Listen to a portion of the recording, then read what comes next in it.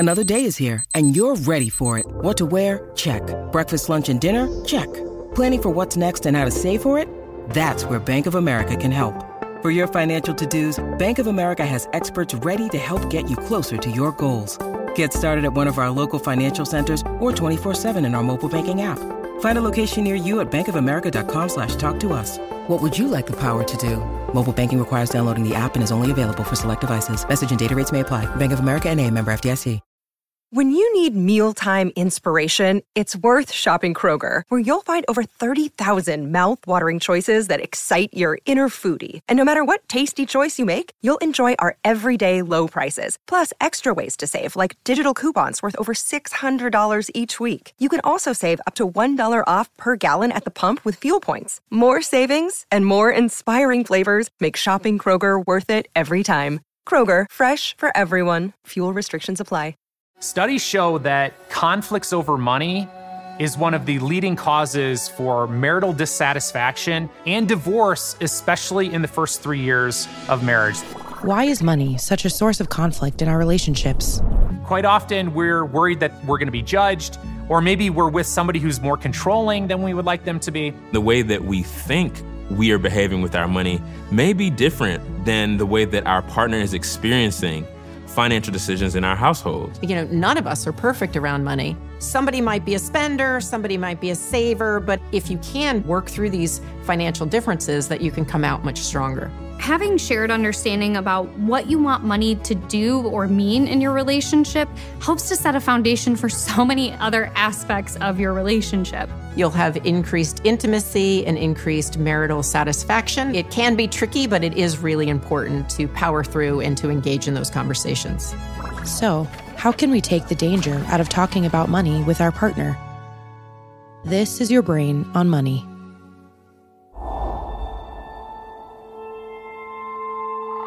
Hello again, Dr. Cable. So how does the brain process this fear around the topic of money, especially when it comes to a romantic relationship? Romantic relationships are important to our lives. Threats of exclusion, threats of losing that relationship are one of the strongest drivers of the areas of the brain that register pain. The same areas of the brain that register physical pain. The potential for losing that close relationship is perceived as a very serious cost. And when people get so in their heads around money, they think if we start to talk about money, it could ruin the relationship. They'll come in and they'll say something like this to me. We don't talk about money because when we talk about money, we fight. So we don't talk about money ever, except for when we have to. So conflicts are inevitable, and they often offer an opportunity for us to improve our relationship with money. When you're struggling with your partner, not seeing eye to eye, understanding that this is an opportunity perhaps for you to modify your beliefs around money so that you can be healthier around money. Okay, so we all perceive things differently, which is why it's so important for couples to align on their money goals. So, how do they do it? It's complicated. We don't have a lot of modeling for it. And talking about money is hard because often when we talk about it, our emotions are already high. The stakes are high in that it can be a little bit scarier to engage in these conversations because you love that person loves you, you're building a life together. And when do we have to talk about money in a relationship? When things big are happening, like, oh, shoot, I got fired, or oh my gosh, I got a great job opportunity, or oh, by the way, the car's totaled, what are we gonna do? And so when you're only talking about money when things are tense, it creates this feedback loop, this self-fulfilling prophecy of if we talk about money, we fight.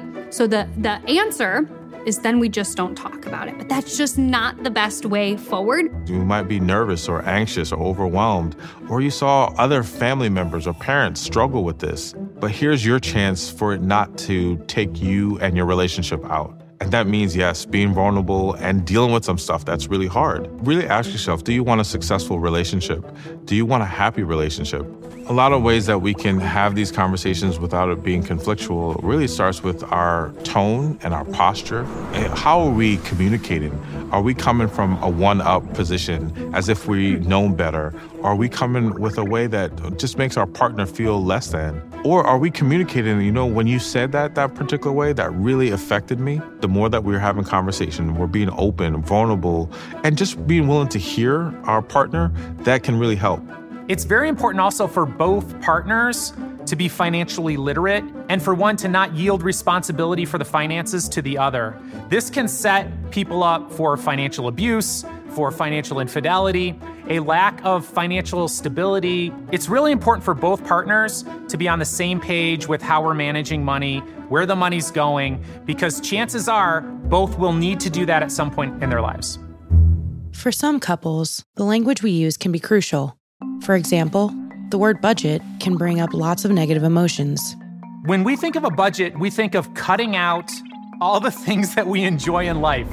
What a terrible emotional experience. And to do that with your partner is even worse, because you get to sit across the table and point at each other and all the stuff they love and tell them they got to cut it out. It's the absolute wrong way to approach it. What you need to do is develop a spending plan. Ooh, doesn't that feel better? Like, what do you want to spend your money on? What matters to you? What are the most important things to you? Picturing yourself in the future. What are you doing? What are your goals? What does retirement look like to you? Get very, very specific.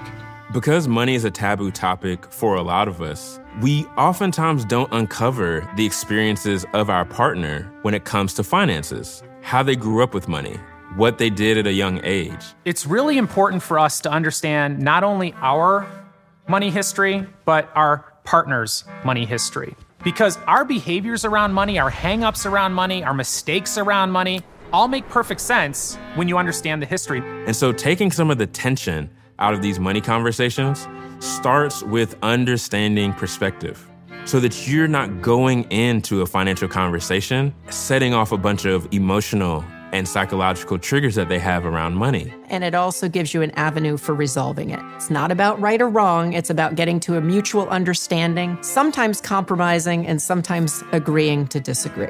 Because when we talk about money with our partner, we're creating plans to make sure that we have covered our fears and we're working towards our goals and dreams. And that rekindles that intimacy and can really strengthen that relationship.